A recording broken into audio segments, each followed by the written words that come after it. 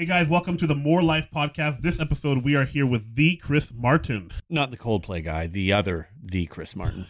Roll the intro.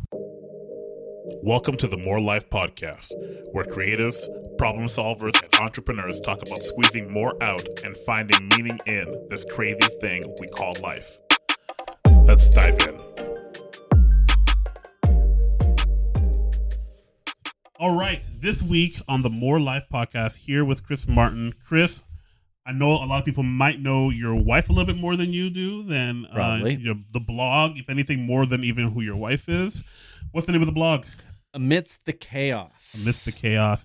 And for a lot of people who may not know who you are, this is somebody, while we're talking, it's going to be best for you to pull out your phone right now. Check out on Instagram. What's the Instagram handle?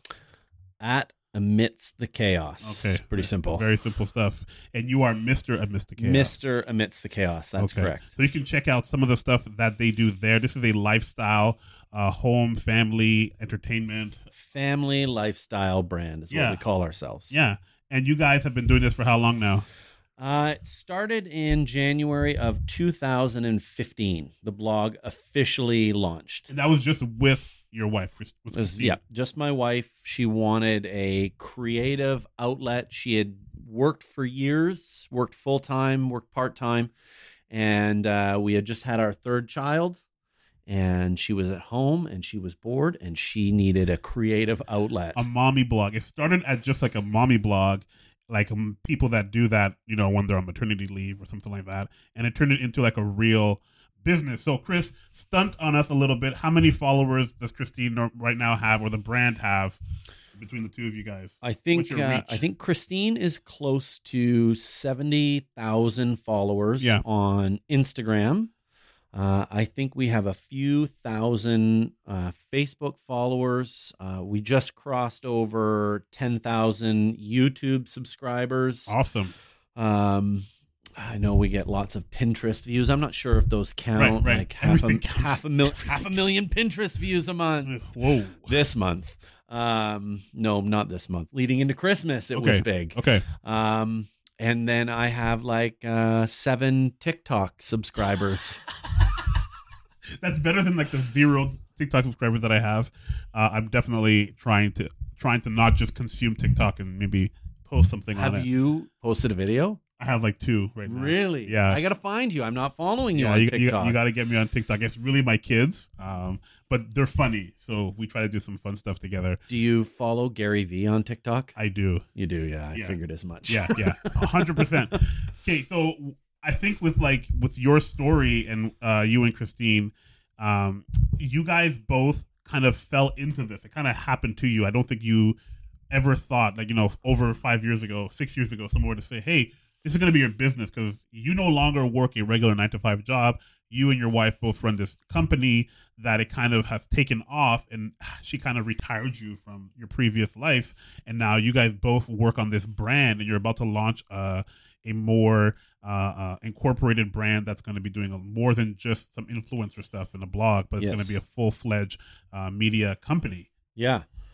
Well, when Christine launched the blog back in 2015, it was about a creative outlet for sure. But at the same time, she very much wanted to provide income for our family. We had gone from working, both of us working and making an income.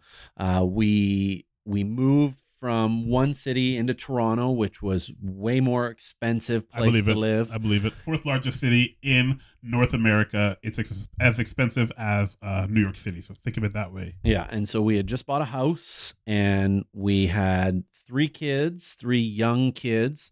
And so she wanted to do something creative, but like I said, she wanted to make money. And she told me that, I want this blog to make money. And I thought oh, that's cute. I don't think I knew that she had the idea that maybe we can make some ad revenue off of this, right? Like she's thinking maybe banner ads. That's what I assumed, because I had a friend who had he had a design blog. He's a graphic designer. And I asked him, how much money does it make you? He's like, it makes me $12.50 a month on banner ads. And so I assumed that's what it was going to be. And, I believed in my wife, though. I believed that she would turn it into something that generated significant income, like the kind of income that would have an impact, because like 5 years previous, she wanted to make more money and she launched a wedding planning business. Oh, really? I think I grew knew like, this. Yeah. So it grew like crazy, and she was one of the most reputable wedding planners for a few years in the Kitchener-Waterloo area. There you go. And again, I didn't think that would become a big thing, and it did. So when she said, I'm going to do a blog and I want it to make money, I thought, well, then it probably will. And Wow. and so I think the first year it didn't really make a lot of money. Yeah. I think maybe $1,000. Which is at the still pretty most. great. And like some cool free swag. We had a couple of brands send us stuff, a few things that we still use in our house to this day. Yeah. I think we got to go to some interesting things that we wouldn't have normally been invited to. And then the next year, she definitely started to generate like a sizable income, not a full-time income, but still it was like a good chunk of money that we used in our home. And then I got let go from my job from a staff restructuring. Yeah. And that summer, we're trying to figure out, okay, what do we do next? I was looking for other jobs, and it was around then that the blog really took off. What year was that? That's 2016. Okay. 2016. So Christine's timing is huge here. So in the middle or the beginning of the influencer marketing world, that's kind of when she was already positioning herself with the discipline of posting regularly, finding people who would maybe sponsor her or send her packages. One of the first things that I saw online that you guys received that I was like extremely jealous of was like when you guys got like a box from Netflix. Oh, and yeah. it was on the internet. I was like, y'all got a box from Netflix? I watch so much Netflix. They've never sent me a box. I spend so much money on Netflix because I give them my money and I watch it all the time. They've never sent me a box. And here you guys have a box. And it had a whole bunch of swag. And I think it was the one that had like Beat Bugs. There was a show that wasn't even out yet on Netflix. You got like an early release access to it. And that's when I was kind of thinking to myself, oh man, this is actually not just a hobby that she's doing. Brands are recognizing who she is. I don't know how early on that was in your guys' journey, but for both you and your family, moving into that direction when you're seeing like boxes show up at your door, people value your opinion and what you say about it. How did that change how the dynamic of the home, right? Like back then, you guys, I remember your home back then, it was a townhouse, not as much space, especially when you got 3 kids. So you guys were converting that one room to the side where you were kind of storing stuff, and that was kind of like the office. Like you start receiving stuff, and it's now becoming like, oh no, this is stuff for mommy's work. Like, yeah, how was that in the house? I think it was weird. It was really weird that here she is posting nice pictures to Instagram, and people are starting to email like, hey, can you take nice pictures of my things and I'll pay you for it? Like, yes. and like, how much would it cost me? And we would just make up numbers, because I feel like the early days of influencer marketing, it's funny. Before it was called influencer marketing, it was just called out of a blog, or I'm like, you know what I mean? Like people, that word influencer is still relatively new. Yeah. It's funny to say the early days. It's progressed so quickly. Oh, yeah. This was only 4 years ago. It was like the Wild West, and we would just throw numbers out like, yeah, that'll cost $1,000 to show me wiping my kid's nose with your booger wipes. Is that a real story? Yeah. And brands are like, great, let's send them to you. Yeah. By the way, if you need any wipes specifically for boogers, we have hundreds of maybe not hundreds of packages. We have dozens of packages. I don't want to know what the state of your garage is right now. Yeah, that was one hassle that I did not expect, is we are constantly having to purge our home of stuff because they send things to us and I feel bad selling it on the internet. Right. So Anyways, you'll go home with a crock pot and 40 boxes of goldfish. So you guys start in this world of like, okay, we're getting products. We now have an audience, and that's when you kind of realize, okay, the audience is why people are after us. Because we have somewhat of an audience or a growing audience, people are like, okay, we want to hire this company or this blogger to kind of represent some of the stuff that we're doing. Was Christine, or were you guys collectively, 'cause I know you guys talk a lot in terms of like what you do with the business, even before you were working with the business, were you guys aware of that? Saying, okay, this has to be stuff that matches what the demographic of our audience is, and what stuff, did you guys ever say no to certain things, like anything like that? There weren't a lot of things that we said no to, because we sort of felt like our brand was what we called family lifestyle. She wasn't like a makeup blogger, Right. wasn't a food blogger. We didn't want to be considered like a mommy or baby blogger. We just wanted to talk family lifestyle. And just about anybody who approached sort of fell into that. Okay. There were a few brands that we passed on and didn't want to work just because we thought, how can we authentically talk about this product? Safety boots. Okay, let's see here.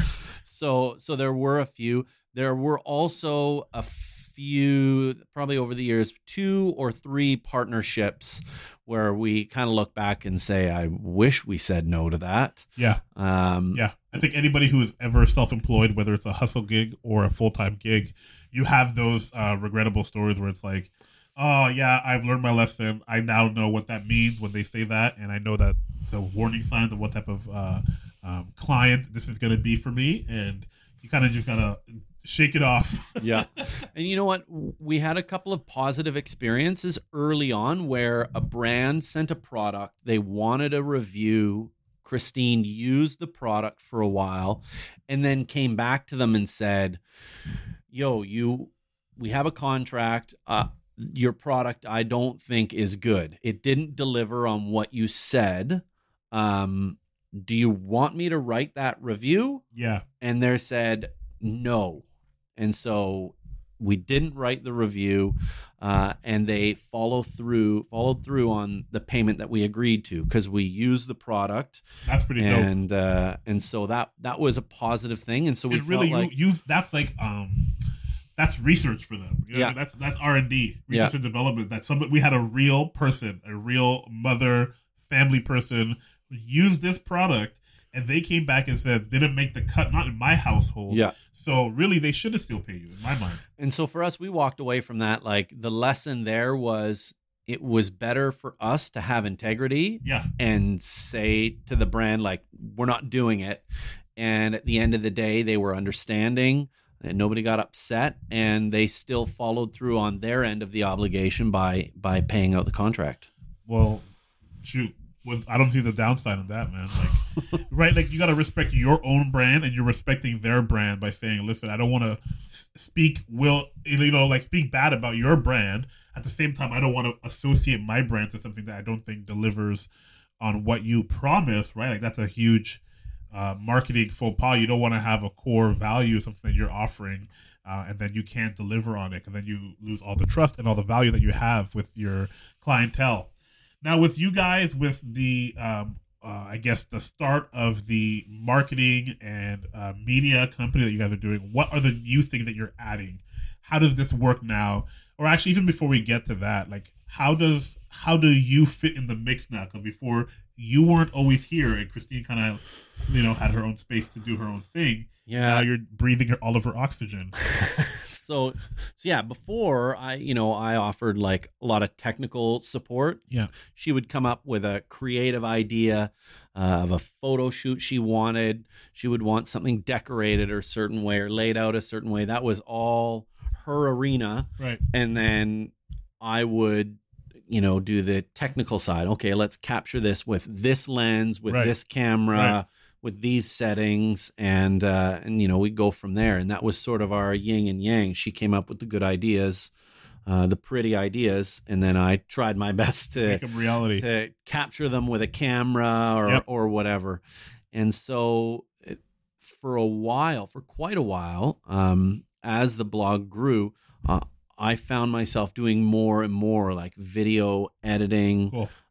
photography, really diving into that side of the Yep. business, freeing Christine up to build brand relationships with PR firms, Client acquisition. Yeah, client acquisition. She dealt with emails and posting the content and interacting with followers, where I just got to nerd out and that sort of thing.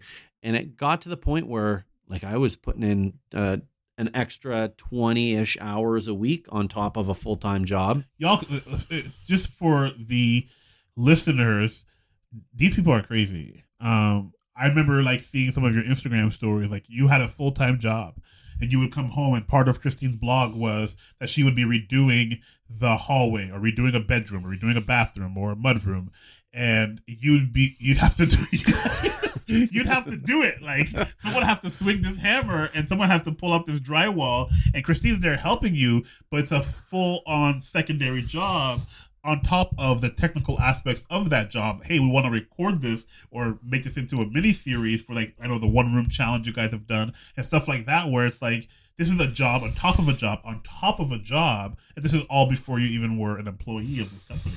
Yeah. You're speaking specifically about the laundry room, I'm guessing. Yeah, probably. Yeah. that was a very dark time in my life. All I remember is being tired and it being dark out a lot, because I was working at night after work, and then during the day I was just exhausted. But yeah, it was a long haul, and it was actually all like following that project. We started having the conversation of, is there going to come a point where I stop working my conventional 9-to-5 job I begin working full time as an employee of the blog? And so that particular project is what got that conversation started. So it seems like Christine is like a bit of a serial entrepreneur, and you guys now have this secondary business that you guys started. Like she had the wedding business, now she started this blog, and now between the two of you, you guys have this company where you guys are both employed here. What's new that you're offering that you weren't offering before? Yeah, so before it was just influencer marketing. Yeah. And, we would make videos for Instagram, videos for YouTube, photos, all of that stuff. Now we've sort of expanded to the point where we are a digital marketing company where we help small businesses come up with their own social media strategy and learn how to use their social media to gain a following and then convert that following into sales or clients. So we'll do that with brands. We have a couple of clients on that front. So social media strategy. The thing that we're most excited about, though, is probably content creation, creating content that other people use. We've gotten a few clients now where they have a product and they want that product showcased either in video or photo, and we take those photos, we make that video, and we hand it off to them, and they use it in their social media, on their website, on their blog, or their whatever channels they have. And so that's what we're most excited to start doing more of. So yeah, that's essentially what we're doing. That's where the business is right now. And you're just kind of starting this where it's actually a different vertical than what you guys were doing before, was just the influencer marketing. You're doing more digital and content marketing for a wide variety range of clientele. And with your come up in this and seeing this industry kind of explode in the last 5 years, it has exploded.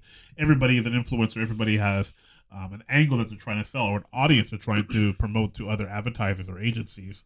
What do you see in like the future? 'Cause I feel like this is still just the beginning. I feel like there's still a lot of legacy media, and by legacy media I mean like traditional media that is still spending money the old way. And I think there's still tons of room for anybody to still amass any type of following that they want, and then pivot that or leverage that to brands, because brands are just starting to accept the fact that the $20 million, I don't know how much these things cost, ad on Super Bowl weekend gets me a certain amount of viewership, but you can't track it to the detail that you could if it was on a digital platform, let's say on Facebook or on Twitter or Instagram. And if you were to have all of those key performance indicators, the KPIs for that, it's very difficult to have that in like traditional senses, or like a radio ad or like a television spot. So what do you see in like the industry now that it kind of excites you? I definitely think that traditional media is going to continue to bring in less and less marketing dollars, is because simply people aren't listening to the radio or watching TV like they used to. So it has to change, and it is changing. We are seeing it change.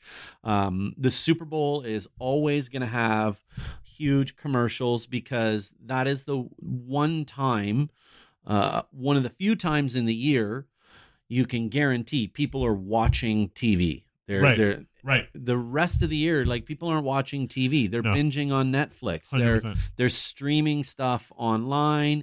They don't have time for commercials. Nobody's watching commercials anymore. Even listening to the radio, people are listening to the radio less. They're streaming music off their phone. They're listening to podcasts. I used to listen to sports talk radio as I drove, and in my 30-minute commute, I would definitely hit like a 10-minute segment of commercials. Yeah, especially like satellite radio. And I hated that. Yeah. So I actually stopped listening to all sports talk radio, and I do Audible, like audiobooks, because there are no commercials. Yep. You get more content value, right? Like, I the funny story, my kids we went on a trip to Quebec City, and that place did not only have Netflix, they had cable. So there was TV, but with commercials. And my son, who was at 3 years old at the time, started crying because he's like, who changed the show? He didn't get it. And then my daughter, who was 5 at the time, was like, no, it's a commercial. And I'm like, a what? She goes, a commercial. I'm like, it's a commercial. And I'm like, how do you know it's a commercial? She goes, oh, I always know it's a commercial because the man is talking. I'm like, what? She's like, whenever there's a man talking, that means it's a commercial. I'm like, oh, it's narrated. Somebody is narrating it, so you know that it's something different. Like, that's how you figured that out. Like, wow. Because all they've ever known is like Netflix, YouTube. Yeah, YouTube. So it's such a different mentality. And of course, we have like the snackable, small size media consumption. And that's why I think TikTok is extremely popular. It's because it's so easy to consume. If I'm in line for like 3 minutes, I can watch 5 different TikToks and gush about it and be completely entertained by it. And I think you're already seeing with TikTok, advertising is starting, absolutely, and you want to get in on the game, and everyone is becoming a star on TikTok apparently. But you watch on TikTok and you start to see that the mainstream media is picking up on it. It's not just some random guy who's telling you about the Shenzhen secret in China. It's now it's now a company that you've seen already is now advertising on it as well, and you're starting to see, okay, this is a viable platform. Everywhere you go, mainstream media is slowly but surely acquiring real estate, and they're kind of planting their stake in the ground. But I still think that with social media, it's such an entrepreneurial segment of marketing. When you think of all the avenues of marketing, social media is such an entrepreneurial thing. You yourself, I would consider the entrepreneur. You guys are bootstrapping this company, and there's no VCs or any type of funding involved in it. How do you find, doing both? You and Christine both used to work full-time jobs. Now you have this hustle, and now you have this business. How do you find the entrepreneurship and owning a business now? Stressful. Yeah. It's, you know what? It was nice when, I think it was this time last year and the year before that, I was making a full-time salary with benefits. It was enough. Oh, benefits. I miss you. It was enough salary to sustain our family. Right. and we didn't need anything more for our essentials. You weren't Richie Rich, but you weren't like, starving. But then our business was making 4 times my salary on the side. And so, we loved if the bottom fell out of the influencer industry, we're still fine. Right. You had feet in both pools. Exactly. We had the stability of a steady 9 to 5 with benefits that we can rely on. We're getting paid every other week, and it covered our basic expenses. And now that it's not there, it's 100% the contracts that we can get, and it's scary, but I also wouldn't trade it. This is why I tell everybody all the time. I say it's so stressful, and at the same time, I don't think I could work for anybody else ever again. Yeah, for me, it's at 3:30 when my kids get out of school, I go and pick them up, and I bring them home. And if I want to play basketball with my son for a half an hour, you just do it. I can. I don't have to go back to work. I can go back to work after he goes to bed. Yeah. I can hang out with my kids. I can be there. I can I can be present in their lives. From the entire time they're awake and at home, I'm there. Yeah, I don't know what I would do this last 12 months, this last year, 2019, because my wife was working a regular job and I'm at home. But if I had a regular job, getting the kids ready and off to school and doing the lunches and that stuff, that's some of my favorite part of my day, is making them the oatmeal and talking to them about what they were dreaming about last night, because there's always some crazy story in there. But that's the type of life you are. So the stress is balanced by the luxury of calling your own shots and having your own way. Like, you get to do it your own way. And I feel like that's something people are always scared of. And I've heard, Steve Harvey say it like this on when he had that Steve Harvey show, where like, it's like you have a parachute, but you don't know you have the parachute. You still have to jump. And to take that leap is huge, right? At least you guys had a chance to kind of ease into it, but even still, it's nerve-wracking where it's like, this thing was good, and now because of restructuring, okay, it's changed the whole situation now, and what was a security blanket to your blog, a blog that had a following, now is going to be the security blanket itself for our entire family moving forward.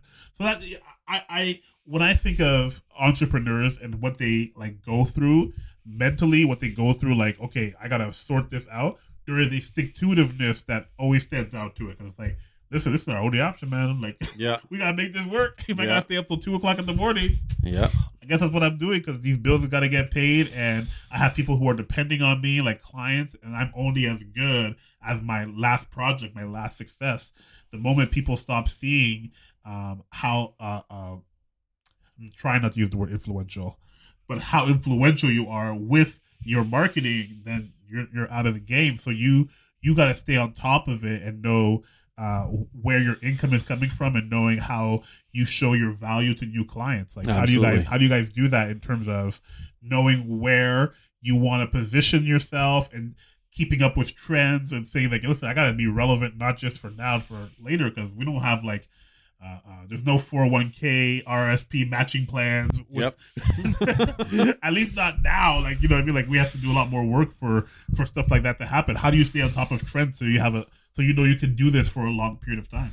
For us, that was what really led to us launching our sort of boutique marketing firm. Is we began to realize, like, we don't control Instagram. We're not the boss of Instagram. That's not your audience. We're doing our thing there, but Instagram makes changes and it has an impact on us, and that impact can change the bottom line. And Instagram is a business, and they want to make money, and they want to make more of the money that we're making. So they're changing their platform. And so we realize we can't have all of our eggs in one basket.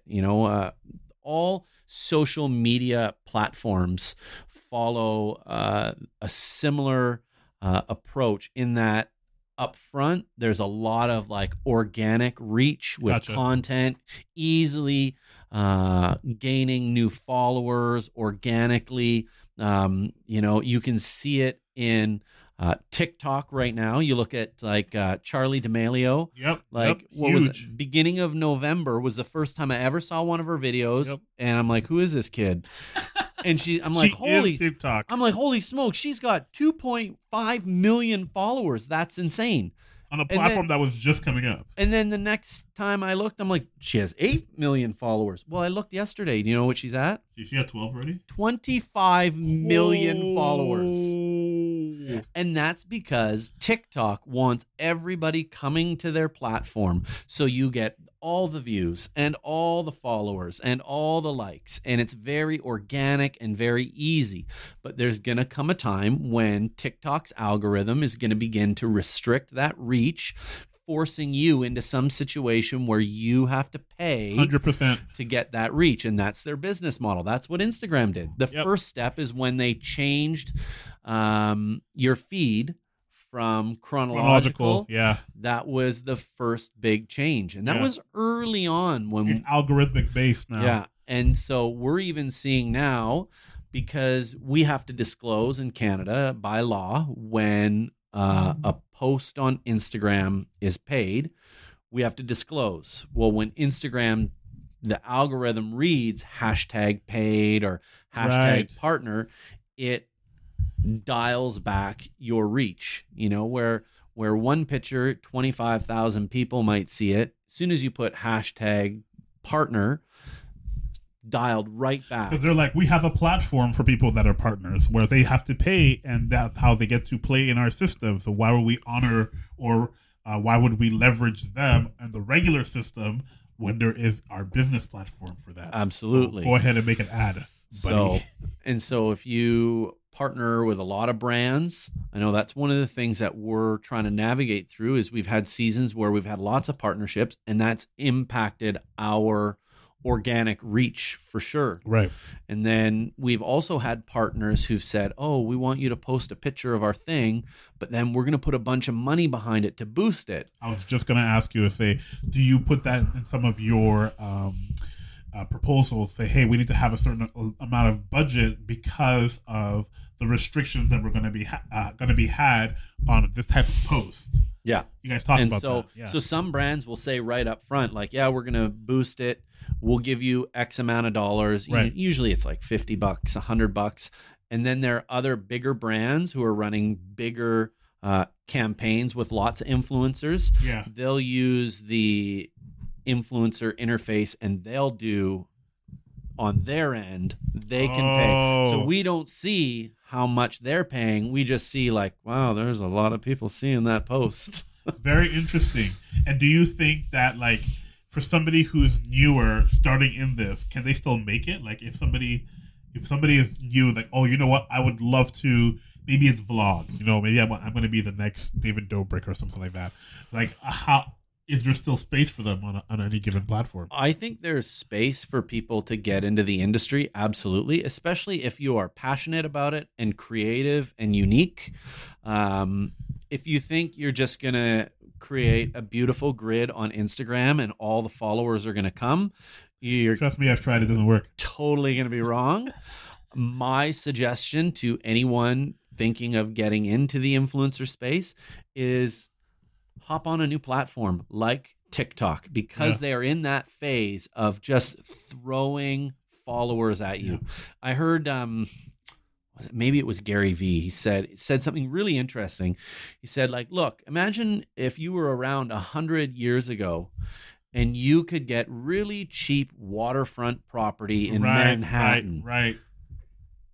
And you could just get this big chunk of property in Manhattan and it's yours, and you just held on to it for 100 years. Think about how much that would be worth today. That's what we're living in right now. Well, that waterfront property is now a big following on a new platform like TikTok. Yeah, I was on another podcast and I mentioned, one of my not greatest regrets, but something that I thought about a couple of years ago. I was like, I couldn't believe this happened, was when, I had a YouTube account in 2011, and one of the things I don't know why. That now. One of the things I realized that I don't know why is why did I not recognize the globalization of the internet? Like, I was around when Twitter started in 2007. I was around for when Instagram started. Did you think Twitter was super weird when it came out? Yeah. I thought it was so weird. I didn't understand it fully. All these different things. I'm like, I'm the perfect demographic. I was born in '86. I should be all on top of all this stuff. I was on these platforms when they came out. I had a Gmail account when they first. You know what I mean? Like, I was on all these different platforms, and yet it never clicked until maybe like 5 years ago, where it was like, oh, okay, this is actually really a tool that is that leverages the fact that we're all connected, and how you can see views and you can see stories and you can see the impact of what you're doing on a massive, massive scale. Before that, I'm like, how did I not have more YouTube videos? I had a YouTube channel for almost a decade now. It's absolutely crazy. I don't know. Do you have any early channels that you had? No, I didn't. I was like, I remember when YouTube first came out. I was a youth worker, and this kid came into my office, and he's like, "You got to check this out. It's on YouTube." I'm like, "What's YouTube?" And this is like, I think 2006. Yeah. 2005, 2006. I'd never heard of it. And I was like, "Oh, okay, show me." And I got on. I'm like, "YouTube. Okay, this looks interesting." And it was a video of his brother getting into a fight in an alley in the town. And like, wait a minute. You guys record your brother beating this kid up and put it on the internet? Like, you can put anything on the internet with YouTube. Yeah, the first video I posted on YouTube was probably in like 2009, 2010 maybe. No, it must have been 2011 when I first joined. Yeah, 2011. And it was just a random video, like a music video that I thought I shot with some people in it, and it was nothing big at all. Okay, at all. But it got like 700 views, and even that didn't convince me that I should do it more. Yeah, like I just thought it was weird. Like, oh, that's weird. Yeah, 700 people saw that. But I ended up having this weird idea: is like, YouTube is for weird people who are fighting in the alley and want to show others. I'm like, I don't know. If you look with the right key search it's text, a really strange place. And then, I can't remember what made me realize like it's time to get on board. Well, with Christine, she decided on her own that she wanted to make YouTube videos, and so she did a tutorial on how to cut a kid's hair. She doesn't know how to cut a kid's hair. Oh, that's so funny. But she answered a question, which is huge for YouTube. Yeah, and this, I think it's got like 250,000 views. That's hilarious. And it wasn't monetized for the first 40,000 views. And she just checked in, and it's funny. You read the comments. People don't like the tutorial, but they're going there and they're still watching it. They're still watching it to this day. And then the next video she posted was a series on how to decorate a Christmas tree. I think I've seen that one. Yeah, and well, we talked about it because the video quality is awful. That series, every single Christmas, it comes up again. It makes us, a couple $1,000. The That's amount so of funny. views That's so it funny. gets in a very short period of time. Every like mid-November, you can look at the stats on it, and it just goes crazy, and it'll get hundreds of thousands of views over a couple of weeks leading into Christmas. And like I said, these are not good videos. Canon Rebel T1i. Whoa. No dual pixel autofocus. That's the way whole thing before is dual pixel. out of focus. There is no shotgun mic. It is like the worst quality. And yeah, I don't know why we didn't realize, like, holy cow, there's a lot of people watching this stuff. We need to make great videos and really go for it. And now does she post frequently? Yeah. So at this point, we post every week. So we post some kind of video. That's probably the hardest platform that I find for the stuff that I do is YouTube, because I don't have a dedicated space for it. I got to set stuff up for it, and it ends up becoming a hassle. I did it for like, I don't know, a couple of months, beginning of like last year or the year before that. And I found that to be the most challenging, finding a way to produce content that people want. Because I feel like I know stuff that people want to hear, but then it becomes so much work with the technical stuff. Yeah. And I'm more of a perfectionist when it comes to video, and just like, you can't make it the way you want it in your head. You have to, good enough has to be good enough. And that, yeah, you just got to get over that, because here's this video of Christine decorating a Christmas tree. Exactly. The color temperature is awful. It's out of focus. The audio's terrible, and it's over the years gotten over 1 million views. Oh my gosh. Then last year, we were at Disney, and I'm like, I'm going to do a really great Disney Springs. I've never seen that promo. Telling people like all the things to do at Disney Springs in Orlando. Was that with the travel tourism board of Orlando? Not that one. No, Okay. that was just us on a holiday, but I wanted to answer a question. What's to do at Disney Springs? Nice. So I'm like, I used a drone. Like, I flew a drone over that thing. I shot that thing in log and spent hours color grading it. You know, I had a good, like a full frame camera, multiple lenses. We went there at daytime, nighttime. I'm using picture profiles, everything. Then I edited. You're doing all the things. I created transitions in Adobe After Effects. Nice. Every aspect of this video. And it's a great video. It's gotten 150 views. So it goes to tell. I don't have my phone here. It goes to tell you that the story wins, right? Like the fact that she did a detailed tutorial on how to flock and decorate a Christmas tree. It goes to show that you answered the question somebody was asking, and it provided immeasurable value to the person who was watching it. Now you and I, this is my approach too, doing all the extra stuff, thinking that that's going to help. It actually doesn't. The rate of return exponentially goes the opposite direction, right? So the more things you do to the video, the harder and more things that become the barrier to, or it's less noticeable. So people don't. It's not good. It's just that people don't necessarily care as much, or they don't notice as much. Yeah. Right. Like if you did exactly what you just said, but with a red camera, the rate of return is even smaller. Yep. Because it's already clear, it's already in focus, it's already shot and exposed well, and now you've just upgraded the camera by $10,000. I can't see $10,000 worth of change inside the video. So I think, I guess that goes to like the same thing that I was experiencing, where I was spending so much time focusing on a lot of the technical side of it that you sometimes lose the story inside of it. So maybe that's a lesson for everybody who's like trying to get started. You don't need any major thing. Get yourself a YouTube camera. Go get a T3i or T5i, whatever they're at now. T7i. $500. You got yourself a camera if that's what you can spend. If not, I'm sure your cell phone can do a pretty good job. And then once you do that, once you start taking those videos, focus on what you're actually going to be talking about, what you're going to be showing, what the content is going to be. And I think especially for YouTube, what I learned is the regularity, the discipline of posting weekly or posting daily or whatever your schedule is. That is huge for your following. Super huge. All of my 60 followers that I have all came in like the first month of me doing YouTube, because I was posting every single week. Yeah. At the moment I stopped, that's the moment my growth stopped as well. Yep. That's the way it works. No, absolute consistency over perfection. 100%.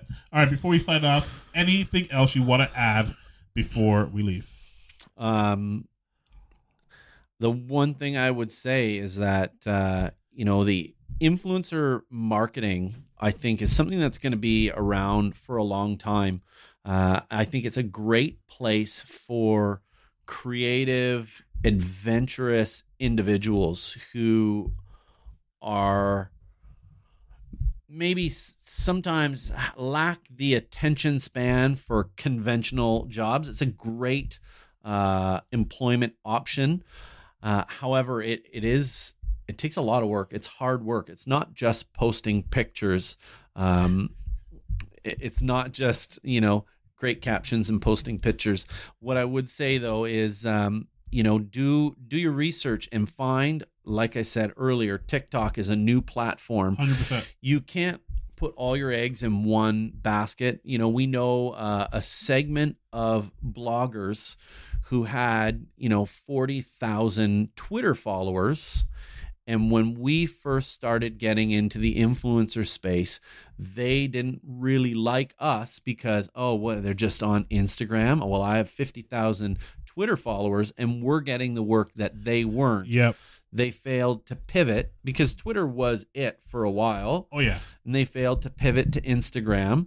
I think we're in a place where if you want to be an influencer marketer, you need to pivot to the next platform and 100%. don't just leave one behind, but expand to the next market because it's rapidly changing. It is a rapidly changing industry, and you need to be paying attention to those changes or you will get left behind. 100%. I think those are wise words because you know what? There's going to be a time where the eyeballs change, right? And you got to go where the eyeballs are at. If people 100%. Are watching or viewing or reading or listening to whatever platform, then you got to be open enough to change. And that's what happened to all the other companies. We already know that. Anyways, that's it for this episode. Chris, why don't you give us again your social media handles for the company? Amidst.the.chaos. That's Instagram, or Mr. Amidst the Chaos. And then the website is amidstthechaos.ca. You can find us on Facebook. You can also find us on YouTube. There you go, guys. Go like and follow and subscribe. That is the More Life Podcast.